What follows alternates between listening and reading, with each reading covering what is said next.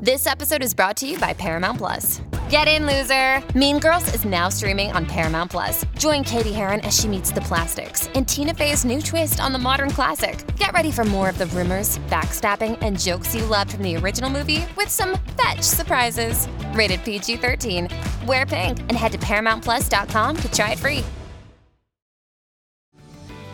This episode is brought to you by Paramount Plus. An unlikely friendship begins in the Paramount Plus original movie Little Wing, starring Brooklyn Prince with Kelly Riley and Brian Cox. Reeling from her parents' divorce, Caitlin steals a valuable bird to save her home, but instead forms a bond with the owner, leading to a new outlook on life. Little Wing, now streaming exclusively on Paramount Plus. Head to ParamountPlus.com to try it free. Rated PG-13.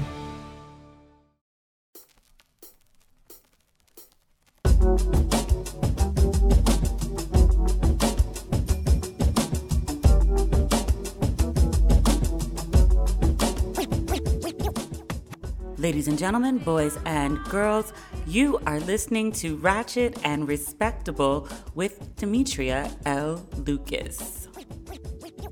Oh my gosh, I just realized when I sat down to record this episode that it's been 3 weeks since we last talked. A lot has happened since then. Have I recorded a podcast since my trip to Mexico? I think I was like, I need a break, I'm on the brink. And I rolled out. But I can't remember if I updated you on that trip. If I didn't, it was amazing. I went with a few girlfriends. It was the 4 of us. And we rented this private house, maybe an hour and 15 minutes outside of Cabo. Like we drove 45 minutes from the airport. And then we went 30 minutes down this dirt road that had cows in the road. Like we were in the middle of nowhere. We were there for about 5 days. And I think in that time, we probably saw 5 people. 2 people walking on the beach, the housekeeper, and then the 2 private chefs that came in every day to feed us. But that was it. We were in the middle of nowhere, right on the beach, this huge all-white compound, masked off. It was perfect. It was exactly what I needed. I hadn't been out of the country for almost a year, and for someone who used to travel a lot, I'll hop on a plane and go anywhere. COVID and being confined and this mask wearing and everything shutting down, like it really gets to me sometimes. And I'm very thankful that I have work to be overwhelmed with, but it's a lot sometimes between like the work and the life and the global pandemic and the racial reckonings and all the things that are going on. Like it just adds up sometimes. So I needed a break. And thank you to the 98% of you who were very supportive and were like, sis, do what you need to do. We'll be here when you get back. Thank you. I appreciate you. I'm back. I'll be consistently back for a while. For the 2% that, we're like, well, where's my podcast? It's, girl, stop. But it was a good getaway. It was just being with sister friends and being on the beach. Like I'm a Cancer. Water just soothes me, But just being around like good friends and eating good food and drinking good liquor and having great conversation, it's restorative. Since I've been back, I've been kind of running nonstop. Even though I haven't been doing the podcast, I've been working a lot. Last week I was in DC. The week before that, I was in Atlanta for work. When I got back from Mexico, I had 36 hours to run some errands and flip my suitcase around and pack for Atlanta. I had to be on set down there for, I don't think I can announce it yet. When they tell me I can announce it, I will announce it. It was a good project. I had a great time. Me and my manager went down to Atlanta for the shoot, and I ended up staying for a few extra days because so many of my friends live in Atlanta, and I just wanted to catch up with them. Atlanta is interesting right now. If anyone wonders why the COVID cases, I think today it was, the 3rd or 4th day in a row, it keeps breaking the previous day's overall COVID case record. I think yesterday was 144,000, up from like 110,000 cases the day before. I watch CNN compulsively. 44 out of 50 states are surging in COVID cases. Like throughout the Midwest and the South, it's like 90% occupancy at hospitals. It's worse than it was in the beginning. But so if you want to know why, it's because of places like Atlanta. And I have nothing against Atlanta. It's the place that I was in, and it's much different from LA that is also surging, even though it's much more closed than Atlanta is. But Atlanta is wide open. Like, there is not a global pandemic. Like, there is not a virus that is making people sick and killing a lot of people left and right. Like, it's business as usual. Like, the clubs are open, the strip clubs are open, the restaurants are not social distancing. I went out to meet one of my really good friends at this Caribbean spot, and my manager and I walked in, and the bar didn't even have plexiglass.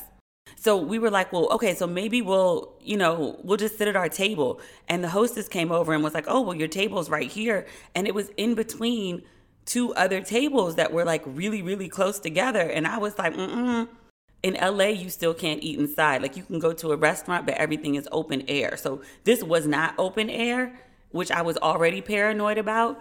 So we ended up standing in a corner, and my friend showed up, and we were, chit-chatting and drinking and talking, and we were there in our little corner together. And I looked up at one point, and I was like, yo, this place is packed. And no one had on a mask. All the seats around the bar were taken. There was a whole bunch of people who weren't waiting for tables, maybe like 40 or 50 people just hanging out, chilling, like at the bar. And I was like, yo, this is a cesspool. Like, I put on my mask and was like, I have to go now. Like, check, please. I went out another night to celebrate with my sister. I call her my sister, but she's not blood, but she's my sister nonetheless. And that place was social distance, so that was fine. But when we were leaving, there was like mad traffic. And I was like, what are all these people doing? Like, she was like, girl, they partying. She was like, girl, they out. Nothing is closed. So from Atlanta, I went to DC, and I stayed with my parents for about a week or so. And I had all my podcast equipment with me when I was in DC. I was sitting down to tape Wednesday night or Thursday morning, and the election had happened. CNN was saying that Joe Biden was likely the winner, but they were hesitating to call it because they were still counting mail-in ballots. I was like, I can't talk about anything but this election. And if I do a whole podcast about something related to the election and CNN calls it the next morning, everything that I just talked about will be irrelevant. So no, I think like most of the country, I was watching the news compulsively. Like, I went to sleep with it. I woke up in the middle of the night to check. I got up in the morning. It was the first thing I turned on. But finally, Saturday morning, I was sitting in the bed looking for art for my apartment on Etsy, because that's what I do in my downtime. And Wolf Blitzer casually announced that CNN was calling the election for President-elect Joe Biden. I exhaled. I just felt this weight that has been on my shoulders for I can't remember how long. Like, I just felt like, it wasn't like when Barack got elected. It was more like, finally, this particular brand of bullshit that the occupant offers is coming to an end. I have no expectations that Joe Biden is going to be perfect. I understand he will make mistakes. I also understand that he is a career politician. He's been in DC, I think, for 48 years, which is longer than I've been alive. He is problematic in many ways. He's not very progressive, but he ain't Trump. That counts for a whole lot. And even in just the less than a week, because I'm recording this on Thursday, November 12th, even in just the week he's been in office, I've watched his press conferences. He uses full sentences. He's not belligerent. He's not going off on the press. He's answering questions in a reasonable fashion. He's using logic. He has compassion. And I miss that. And that is just a whole fuck of a lot better than what we've been dealing with. He also acknowledged the black vote that put him over the top, which I was like, say what now? Because I don't think I've ever heard that before. But he acknowledged that like Detroit and Philadelphia and Pittsburgh, because people always focus on like just Philadelphia, but there's black people in other places. But the blacks of Pennsylvania and the blacks of Georgia voted Democrat for the first time since 1992. The blacks of Georgia, not just Atlanta, black folks turned out in droves for this man. In droves. We were owed a thank you, especially Black women. I think it was 91% of Black women voted for Biden. Yes, thank Black women. We deserve a thank you. Thank you. Vice President-elect Kamala Harris, she wrote a specific tweet thanking Black people, thanking Black women for showing up and for showing out. And I was like, oh, this is new. This is different. I don't expect Joe Biden to be a savior. He ain't Trump. Trump is evil as fuck. I'm saying Joe Biden is problematic. Lesser of two evils does not mean the same kind of evil. But watching Joe Biden press conferences, I don't yell random epithets at the screen. I don't struggle to understand his lack of logic. I think if he does nothing else, he will get this vaccine distributed and get us out of COVID hell. Speaking of the vaccine, Pfizer announced, oh, and by the way, we've been doing research trials of this drug and it's 90% effective so far. We're still working out some kinks, some FDA approvals, but it could be to market before the end of the year. The Trump administration tried to take credit and they were like, yes, with Operation Warp Speed, real name, not making that up, Operation Warp Speed, working with Pfizer, we got this done. And then Pfizer was like, we didn't take money from you, which is kind of semantics because Pfizer actually does have a deal with Operation Warp Speed. New York Times had a really great article about it. But essentially, Pfizer didn't take money from the government up front, but they were encouraged by the government to come up with a vaccine because whoever comes up with one gets $2 billion in federal dollars. So Pfizer didn't take money on the front end, but Pfizer's taking money on the back end, just to be clear. Because Pfizer got real haughty and was like, we took no money, but you're going to take money. Which, look, if y'all come up with a vaccine that can get us out our damn houses, $2 billion from Trump to get me out this house, take it. I don't care. Just get me out this house. Because like I said, COVID is on the rise. The other day I was driving, an emergency alert went off on my phone, scared the living shit out of me. I thought something was wrong with my car. It was a message from Mayor Garcetti reminding us to social distance and wear a mask because COVID cases are on the rise. I received the alert as I was driving to the grocery store because I've been gone forever. My fridge was empty. I got to the grocery store. There were 2 bottles of Windex left. There were 2 packages of paper towels left. I got 1. There's maybe 5 bleaches left, no Lysol. And I was like, oh, between the emergency alert and like the lack of stuff at the grocery store on a Tuesday night, I was like, oh, we about to shut down again. Oh, okay. Which I don't enjoy being stuck in my house, but I also don't want to die. And I also don't want anyone else to die. So if we need to be confined to our houses again to live, so be it. I would probably get on a plane and go back to DC. It's one thing to be sitting up in the suburbs where you got room to roam. But sitting up in the loft, and I love the loft, don't get me wrong, I love my place. But I have to put on a mask like as soon as I step out my door versus at least in my parents' house, like I can walk around the neighborhood with no mask. I might see 1 other human, maybe 2 on a busy day. If that has to happen, then it does. But I trust Biden to get us out of it more so than I do the occupant, who, by the way, has not acknowledged that Biden won the election. He's saying that there was voter fraud. His lawyers are suing in all the different states. It's going nowhere. The cases are being thrown out. They have no concrete examples of widespread voter fraud. It's ridiculous. And not just the occupant. Most of the GOP are not acknowledging that Biden won, which, acknowledging is semantics. But Trump is also holding up the transition money. It's keeping Biden from being able to do the background checks for people in his cabinet, which is important. It's also keeping him from being briefed on security measures for the United States. He's supposed to get the same briefings that the president gets so that he's up to date on January 20th when he takes office. So it's not just like, oh, I need you to acknowledge me. He cannot do that. But sir, release the funds and release the security briefings so that when Biden takes office, it's a smooth transition of power. But he's not doing that. The Biden campaign is trying not to alarm people, and they're like, oh, we can work around. We're fine. We'll be ready to go on day 1. But if you don't have the security briefings, you're going to be kind of behind the curve. It's not your fault, but it's just the fact of the matter.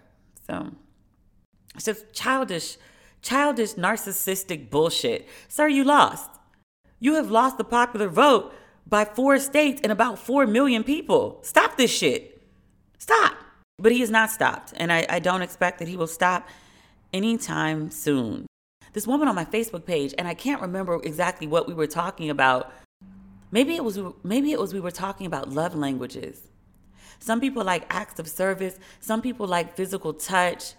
And the woman pointed out, and she was like, some people's love language is chaos and confusion.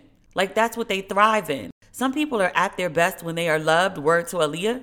Some people are at their happiest, at their personal best, when they are full of shenanigans and everyone is running in circles. And I know that Trump is one of those people. He loves chaos. He loves confusion. He loves shenanigans. And I don't know when it's going to come to an end. He's supposed to leave office on January 20th. Let's see how that goes. Just before I started recording, one of my friends from DC sent me a note about the Trump protests that are supposed to be taking place in DC this weekend. Look, after I heard Biden won, I went down to the White House to celebrate. I've never seen that many people in my life. Like, I went out for the protest a bunch of times. I was there for the Women's March, like right after Trump got elected. The celebration by the White House, never in all my years and all my days have I seen that many mofos out in the street. I mean, white mofos, brown mofos, black mofos, everybody was out, openly drinking and smoking in the street, and the cops were just chilling. Y'all ain't bothering nobody, we ain't bothering y'all. I think they were happy too. I was out with one of my lawyers, and we went to a liquor store, and we got a few bottles of champagne, and we're walking around the streets of DC, openly drinking rosé champagne out the bottle. Walked right by police officers. No one bothered me. It was great. It was magical. It was wonderful. But I will say this, DC was all boarded up.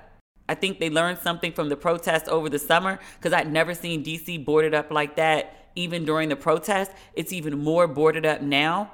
If there's going to be a Trump rally, a Trump protest, a Trump parade, whatever it is, whatever these Trump people are trying to do in DC, I hope the city is still boarded up, because that is going to be a shit show. Speaking of shit shows, can we talk about the 55% of white women who voted for Trump, which is 2% higher than the number of white women who voted for Trump the first time? After that first election, white women would have had you believe, oh my God, this is an aberration. These numbers can't be accurate. We would never. I went to the Women's March, which was organized by a bunch of brown and black women, FYI. But I went to the Women's March right after that Trump election. Tons of white women upset and angry about Trump. How could this happen? And I was like, well, maybe there's some good white women in the world. There might be a few, but it's like a 1 in 2 situation. Like, you might be okay, you ain't. You might be okay, you ain't. I don't know who to trust. 55%? After all the shenanigans, all the bullshit, grabbing women by the pussies, the open bigotry, the refusal to denounce racists, the encouragement of racism, children sleeping in cages, none of that shit deterred y'all from voting for this man. A few more of y'all actually said, you know what? I think he's the right choice for me. Nothing about white people should surprise me at this point, but really? More white men were actually like, this is some bullshit. But more white women. Trump don't give 2 fucks about y'all. Him and Ivanka, those are the only 2 people he care about. But white women, really? And people are like, well, these women, they vote with their husbands. Overall, more white men bailed on Trump. I don't understand this shit. And they were like, oh, well, white women are voting to protect their sons and protect their husbands. And, that's their safety. So they have to make sure that their safety net is secure. And I was like, is that it? I really don't get it. I'm throwing stuff at the wall and seeing what sticks. I saw folks talk about Kamala Harris. White women were really upset. They didn't want to see a black woman in the White House before they got into the White House. And I was like, well, they had an opportunity to be in the goddamn White House because Hillary was a good option. You might not have liked everything about Hillary Clinton, but Hillary Clinton, 1, was not Trump. 2, was overqualified for the goddamn job. That's a smart white lady. And they didn't vote for her ass. It only went up by 2% against Biden. I don't necessarily think it was like, oh, it was the Kamala. I think 1 in 2 white women, more than 1 in 2, slightly more than 1 in 2, just got some serious fucking problems. Like, how do you actively vote against your own best interest this way? I don't understand. I will never understand that. I also don't know about these black men who voted for Trump. Now, I wrote something about the white women, and people were like, well, you need to talk about black men. I'm going to tell you why I'm not going to drag black men. Because even though more black men voted for Trump this go round than last time, which is some deplorable shit, don't get me wrong, the vast majority, the overwhelming amount of black men, I want to say it was 80% or 82% of black men voted for Biden. They voted against Trump. And while that 18 or 20% of black men who voted for Trump deserves a dragging, 1 in 5 is very different from over half of white women. So if anybody's going to be dragged first, it's going to be them white chicks, because I don't know who's who. I walk around and I'm not sure who's safe and who's not. All that marching, 100,000 people marching through LA, protests in every state in this country with droves of white people marching in the street on some like racism is wrong. We see it now. In June 2020, we see that racism exists and this is wrong. Y'all were out there acting like y'all were allies. Now I'm like, I don't know. I don't know who's an ally. I don't know who's an enemy. Really, I can't trust none of y'all. I'm just going to stick with black folks right now. All black folks ain't safe, but the probability is a lot higher than with white folks. I don't know who's who. Because it's one thing for you to disagree philosophically about how to run government. It's another thing to vote for someone who actively wants to make my black life worse and doesn't give a fuck about me. Half of white women voted for that person. You're not safe. You're not a safe space. White people, get your white people. Black men, go talk to your black men. Go talk to your 20% and find out what happened there and get them in line. Go talk to your devotees of Lil Wayne and Kanye West. You know, Kanye West got something like 60,000 votes. I don't know what state that was, but 60,000 mofos voted for Kanye West. And I was like, are you serious? Are you serious? People, humans, I do not understand their choices. Hey, it's Kaylee Cuoco for Priceline. Ready to go to your happy place for a happy price? Well, why didn't you say so? Just download the Priceline app right now and save up to 60% on hotels. So whether it's Cousin Kevin's Kazoo Concert in Kansas City, go Kevin, or Becky's Bachelorette Bash in Bermuda, you never have to miss a trip ever again. So download the Priceline app today. Your savings are waiting. Go to your happy place for a happy price. Go to your happy price, Priceline. We're not going to talk about the Latino people as a whole. I am going to give a shout out to the Latinos of Arizona who came out and voted in droves for Biden and flipped Arizona. Thank you, allies, Latinos of Arizona, Latinos of Florida. Fuck y'all. I understand y'all may be considered white where y'all come from, but when y'all get here, y'all not considered that. But when you get to America, they don't like y'all no more than they like us. I do want to talk about one Latina in particular. Your girl, Eva Longoria, she, by and large, across media, and again, Biden and Harris both acknowledge black people came out for us. Thank you, black people. Eva Longoria's happy ass, I don't know what she was thinking with this. Eva Longoria went on MSNBC the day after the election was called, and she says the women of color showed up in big ways. She added, you saw in Georgia what black women have done, but Latina women were the real heroines here. Girl, what? I understand that she wants to big up Latina women. I'm a black woman. I put black women first and foremost. But when I talk about the accomplishments of black women, I don't need to tear down other groups of women in order to be like black women are dope. I don't understand what she was thinking, dragging black women into this conversation. It was very easy to say the women of color showed up in big ways and then go on to be like Latino women showed up and they beat men in the turnout in every state. She continued her sentence to point out that Latino women showed up for Biden-Harris at an average rate of 3-1, which is good. Thank you, Latino women. But why did you have to down black women in order to make that point? Why did you have to say that Latina women are the real heroines and not black women? Like, what do you gain by that? Just say Latina women are also heroines here. Girl, She got her ass dragged for that shit. Rightfully so. Rightfully so. She had to come back and apologize.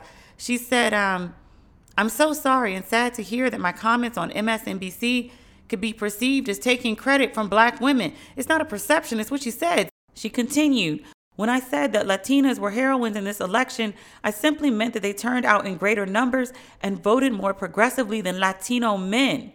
My wording was not clear, and I deeply regret that. She added, there is such a history in our community of anti-blackness, and I would never want to contribute to that. So let me be very clear. Black women have long been the backbone of the Democratic Party, something we have seen played out in this election as well as previous ones.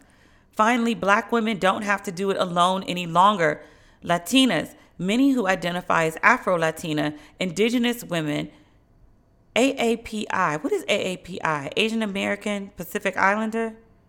AAPI women and other women of color are standing with them so we can grow our collective voice and power. Together, we are unstoppable. Nothing but love and support for black women everywhere. You deserve a standing ovation.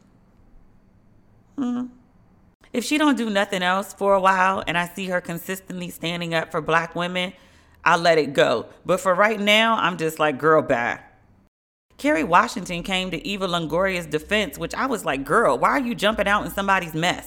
Kerry tweeted, I know Eva like a sister. We have been in many trenches together. She is a fighter for all women. She was referring to retweeting what I just read to you from Eva Longoria. Kerry said, this is what she meant. This is how she truly feels. Now, I like Kerry Washington. I like her a lot. But I don't understand why she jumped out here for Eva Longoria like that. I have friends that say stupid shit on the internet, and I just let their stupid shit stand. Because sometimes you just need to let people stand alone and they're stupid. It don't mean we're not friends. It don't mean I don't support you behind closed doors.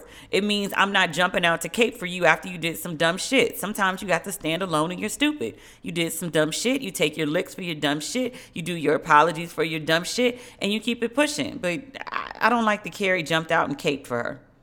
It don't take nothing away from how I feel about Kerry. I just feel like this was an instance of Kerry Washington, who, again, I love, I respect, I like the Kerry very much. I feel like this is an instance of Kerry Washington giving a fuck when it wasn't her turn. Because she jumping out here for this woman after this woman just, denigrated black women. Clean up your own goddamn mess. Get your mop and your Twitter fingers and clean up your own shit. You don't need some black women coming in to cape for you to clean it up and make it better for you. Shouldn't have said that dumb shit.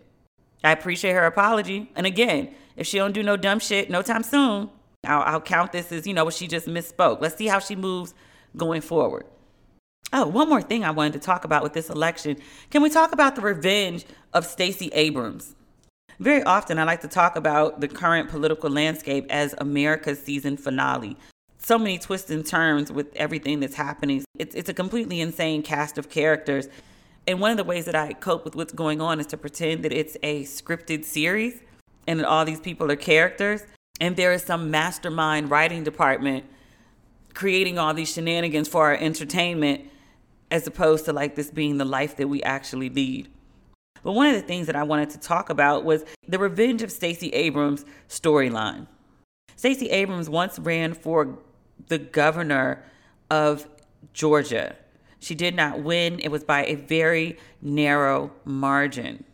Some people who do not win governor flip the fuck out. They may drink too heavily. They may find themselves in Miami hotel rooms on the floor in their own vomit. We all make mistakes. Stacey Abrams' reaction to losing the governor position was to found an organization called Fair Fight, which registers voters. In the 2 years since she didn't win governor, she registered 800,000 voters in Georgia. Half of the new voters were under 30 and half were people of color. So this Georgia flipping from red to blue is largely in part from the efforts of Stacey Abrams. Her position as governor was stolen from her. There was a lot of shenanigans that happened with that election. So she didn't get her governor position and she got even. So yes, Georgia, you may have a Republican governor, But Georgia will flip blue and push the margin of the Electoral College far onto the other side to secure a win for Biden. So if you woke up Saturday and you scrolled through your timeline on Instagram and you saw all these people praising Stacey Abrams, that is why. Thank you, Stacey Abrams. Someone on my timeline pointed out, and they were like, this is kind of the difference between, like, you know, men and women. Women just can't afford to fall apart. Stacey Abrams didn't become governor, and she decided to play chess. She enacted a series of moves that cost the Republican Party the presidency. A male counterpart didn't win Florida and spiraled for a bit. He's back. He was hosting the election night coverage on BET, which I was like, earlier this year, you had like a major scandal, and now you're back on airwaves hosting election night? And I tuned in, did a good job. The man is smart. The man is witty. Like, I can't really be mad at him. I'm actually kind of fucking inspired, to be quite honest. I've seen people have much lesser scandals and be out the game for much longer. Sir bounced back in the same year. I've talked about this on social media a couple times, and people were like, well, yes, a black woman could never get away with that. You know what, though? You should try. If 2020 has taught me nothing else, if the occupant's presidency has taught me nothing else, have more audacity. People be like, well, you know, these are the rules, and, you know, there's no way I can transcend them. Try. Give that shit a go and see what happens. Throw that shit at the wall and see what sticks. Try. At least try. Before you count yourself out. Try and see what you can get away with. In other political news, our favorite president has a new book coming out. This is his third. It's his post-presidential memoir, A Promised Land. It's one of 2 volumes. The first one, which comes out next week, is 768 pages. It has been described by President Obama as, quote, an honest accounting of my presidential campaign and my time in office, the key events and people who shaped it, my take on what I got right and the mistakes I made, and the political, economic, and cultural forces that my team and I had to confront then, and that as a nation, we are grappling with still. I do not have an advance of the book, but I've seen many discussions about it. It seems very candid.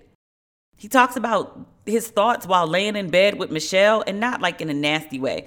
He talks about the sacrifices that she had to make, how friends and family treated her as secondary to his career ambitions. He talks about the heaviness or the burdens that she carried for him to support him. He talks about race very candidly, which he's been doing lately. He did an HBO special with LeBron, and he talked very candidly about race there. So that he addresses it here is not surprising. But he talks about the attraction that people have, some people have, for the occupant. And he says, quote, it was if my very presence in the White House had triggered a deep-seated panic, a sense that the natural order had been disrupted, which is exactly what Donald Trump understood when he started peddling assertions that I had not been born in the United States and thus an illegitimate president. For millions of Americans spooked by a black man in the White House, he promised an elixir for their racial anxiety. I think I'm going to do both with this. I'm going to read it. I still like to read. Like, I like to feel a book. I like to crack it open. I like the sound of it. I like to flip the pages. I like to scribble in the margin with my pen. I like the experience of reading and carrying a book around. But I also think that I'm going to get the Audible for this one. I'm not like a huge fan of Audible books, but I've been listening to a bunch lately because I'm working on one. I got my master's back, at least the Audible, for A Belle in Brooklyn. Don't Waste Your Pretty is probably the more popular book right now because of the film coming out. But A Belle in Brooklyn was my first book, and I put my heart into that book.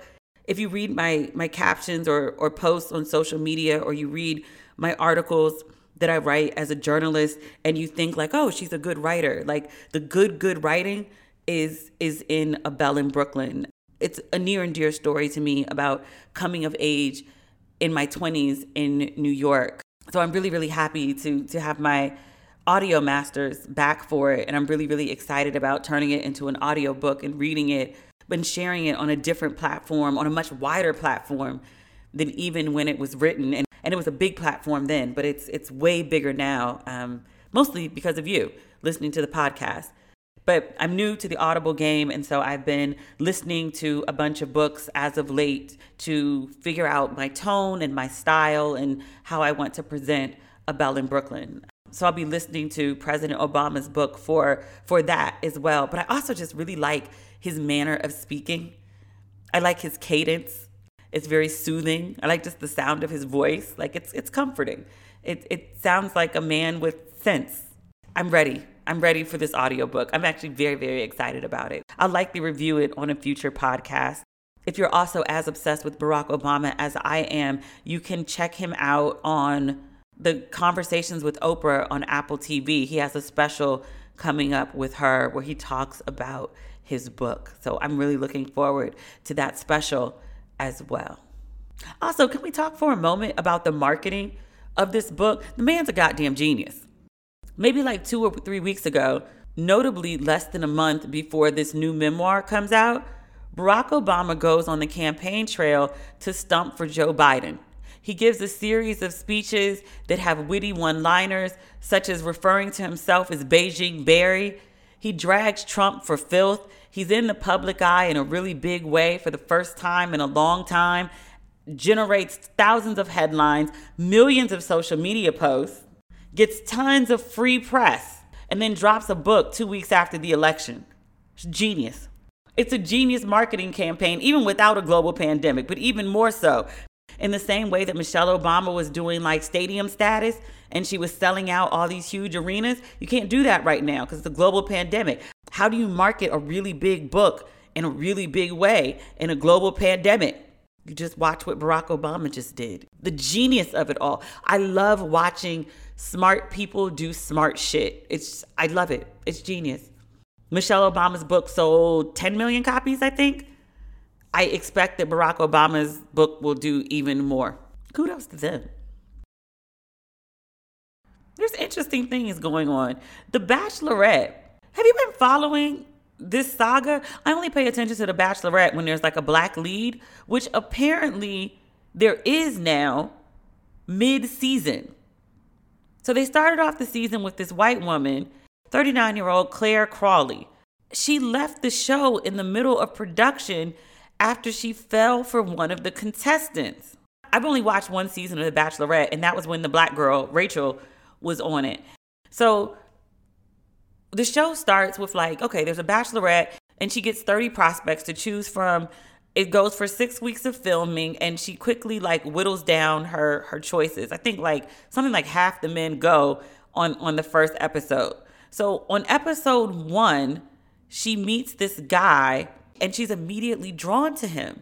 And through like the next 2 or 3 episodes, she's giving this one guy all the attention to the point that the other bachelors notice. At one point, she goes on a group date and she leaves the other guys to go on a makeout session with the guy that she's really feeling.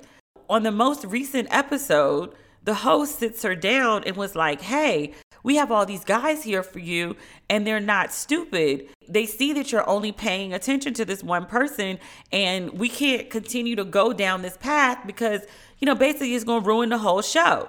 She was like, yeah, so I don't want to date anyone else. She was like, I feel like this guy is my match.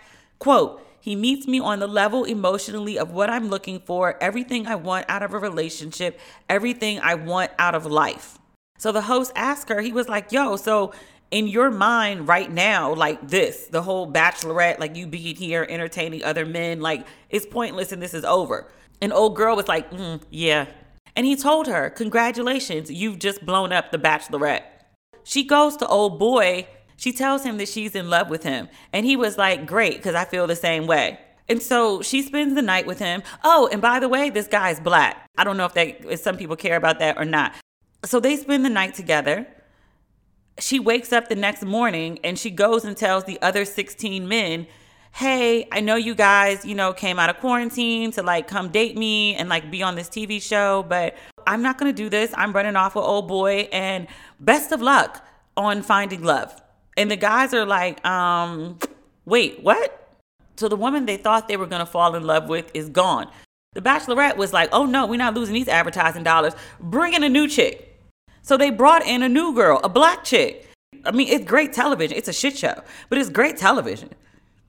But I'm only speaking about this because a lot of people hit me up and they were like, well, there's a black Bachelorette and, you know, you covered Rachel. You said you were going to cover the black guy who's going to be like the first black bachelor. So are you going to cover this chick too? No. I mean, like, yay for the black girl who's getting the sloppy seconds of the white girl. I mean, get your TV shine, find your man. Hip, hip, hooray for you. But no, I just like the shit show of all this going on. It's a mess. It's a mess. It's a ratchet mess. But maybe it'll clear up because the black girl's there and there's like 16 men left and the Bachelorette's going to save their season. We'll see. Or you'll see. I probably won't be watching, but you know. There's also a black woman is 007. Remember everybody was asking, like, when can Idris Elba be 007? Or Damson Idris, like, when can he be 007? Like, when are we going to get a black man as 007? And it seemed like we just weren't dreaming big enough because the producers of 007 were like, you know what? We're going to go with the black woman. So I was like, oh, I didn't see that one coming. The woman of choice is Lashana Lynch. She confirmed in a recent article with Esquire that she is James Bond's new 007. Haters be damned. That's the title of the article. The No Time to Die star says her role will be very, very revolutionary. Now, Lashana Lynch is an adorable chocolate girl from the UK. She's so cute. The Esquire article begins when rumors began first circulating that Captain Marvel star Lashana Lynch would be taking the title of 007 in the next James Bond film. The response from a loud minority of online trolls was both disgusting and disheartening. Far-right toxic fans complained that a black woman had been given the title of 007, which had previously only been used by white men. Lynch said, quote, "It doesn't dishearten me. It makes me feel quite sad for some people because their opinions, they're not even from a mean place. They're actually from a sad place. It's not about me. People are reacting to an idea which has nothing to do with my life." Oh, I'm sorry. Correction. I'm reading this on Esquire. She confirmed the interview in Harper's Bazaar, UK. She told the magazine how she prepped herself emotionally for what would be the inevitable and horrible backlash. She unplugged from social media and reminded herself that disgusting comments were not about her personally. Quote, "I am one black woman. If it were another black woman cast in the role, it would have been the same conversation. She would have got the same attacks, the same abuse. I just have to remind myself that the conversation is happening and that I'm part of something that will be very, very revolutionary." That's so sad. Like the biggest accomplishment of her professional life, she has to deal with this shit. God. Of her 007 character, she says, quote, "A character that is too slick, a cast iron figure that's completely against what I stand for. I didn't want to waste an opportunity when it came to what Nomi might represent. I searched for at least one moment in the script where black audience members would nod their head, touching at the reality, but glad to see their real life represented. In every project I am a part of, no matter the budget or genre, the black experience that I'm presenting needs to be 100% authentic." Her film is No Time to Die. It's slated for April of 2021, currently scheduled to be in theaters. Hopefully we will be free from our homes to watch it on the big screen. I'm excited for her. I also hate that she has to go through this. She should just be able to outright celebrate as opposed to dealing with like a bunch of racists who are too close-minded to imagine 007 as anything other than a white man or even a black man. Because I would bet dollars to donuts that all of the people complaining weren't just white. Black men can sometimes be not so kind when it comes to the advancement of black women.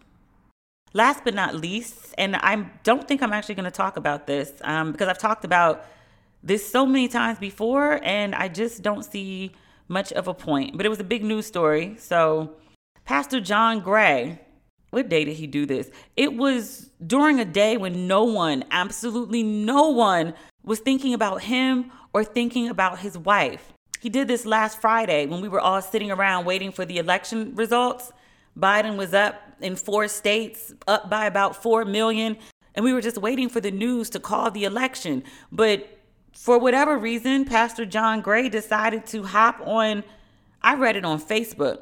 He went on Facebook and he decided that was the day to honor his wife. He posted a beautiful picture of his wife. He said that he loves her. He said that he has emotionally cheated on her, but he has never slept with another woman. He's no longer leading his church. He says that church is not the first thing in his life, that his wife is. He says his wife is from God. She is a life giver. She is a kingdom builder. Her name is Aventer. Sir, we know who your wife is because of all the scandals that have been in the news about you mistreating her. He goes on to say, quote, I never knew what consistent discipline, planning, leadership, manhood, or personal holiness in action from a man's standpoint look like. Let me say this first. We all fall short. We do. But if you didn't know what consistent discipline, planning, leadership, manhood, or personal holiness in action was, why the fuck were you looking for a wife? And also, why the fuck were you in a pulpit? This whole I didn't know discipline, I didn't know planning, I didn't know leadership. So, okay, you didn't know it the first time you did it, right? And you said you went to therapy after that and you're supposed to work through some stuff. And I understand that therapy is not a magic elixir that immediately fixes all your problems. But after the first time you cheated on your wife and publicly embarrassed your wife, right? And when she got up there and defended you so that you didn't lose your church and you didn't lose your congregation, when she stood by you to cover you, your North Face, this 2 sizes too big, who covers you, but you not covering her. You didn't learn then. Cheating on my wife is a bad idea. You went and did the dumb shit again and got caught again. Sir, you're not good at cheating. Stop. I'm exhausted. You've exhausted the people. You're exhausting with your shit. People talk about my wife and they say disparaging things about my wife, and I know that's because of me. It is. And when you jumped out here with this latest nonsense, when no one was thinking about you or your lovely wife, people again are talking about your wife because you jump out here with this shit. You want this public acknowledgement. You want these public confessionals. Sir, you cannot handle public. You cannot handle power. You cannot handle the pulpit. You need to go somewhere private and deal with your shit. This constant need for validation, this constant need to over-explain, this constant need for people, for the forgiveness of the public. We don't live in your home. We don't know you. But we know all your shenanigans, 1, because you're a bad cheater, and 2, because you keep putting dumb shit on the internet. Stop it. I'm so frustrated with him. I've been convinced, and I've said this also many times, I am convinced that his wife is the brains behind their whole operation. I see her on the cover of magazines. I see her with a podcast. I've seen her with a microphone in hand. She said something about resting in brokenness, and I was like, ma'am, that's not a good word. I don't like what she did. I understand why she did it. People do crazy shit when they're trying to keep their house in order. I've done it. There are chapters I do not read out loud because they are embarrassing as fuck. I don't judge her for that. But I hope she knows her worth. I hope she knows that the reason he made this grand declaration is because he sees her on her way out the door. That's what this whole thing read like to me. And I hope she knows that she's free to go. But I hope she knows that she is the bag in this situation. He is a man. She can find another one. They out here. They exist. She ain't gonna be dealing with a new scandal or a new headline or some new nonsense every 9 months, because that's the trajectory that he's on right now. Pray for her.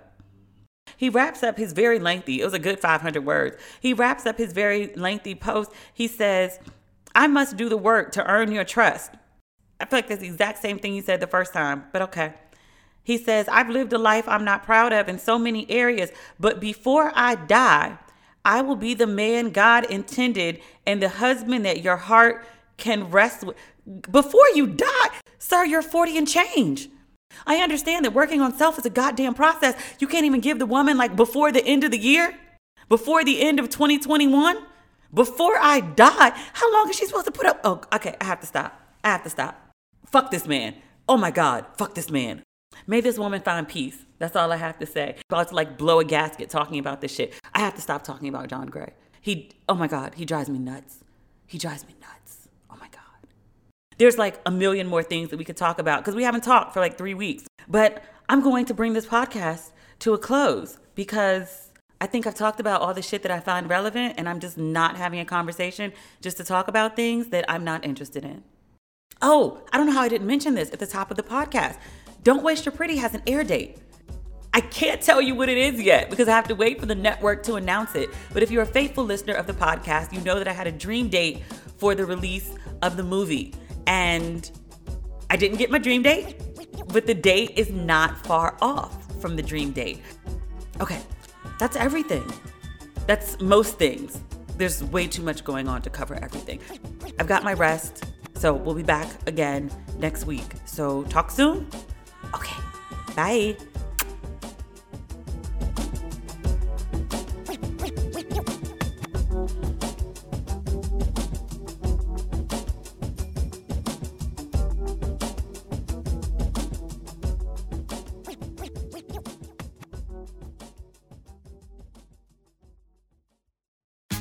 Tax day is coming. Oh, no.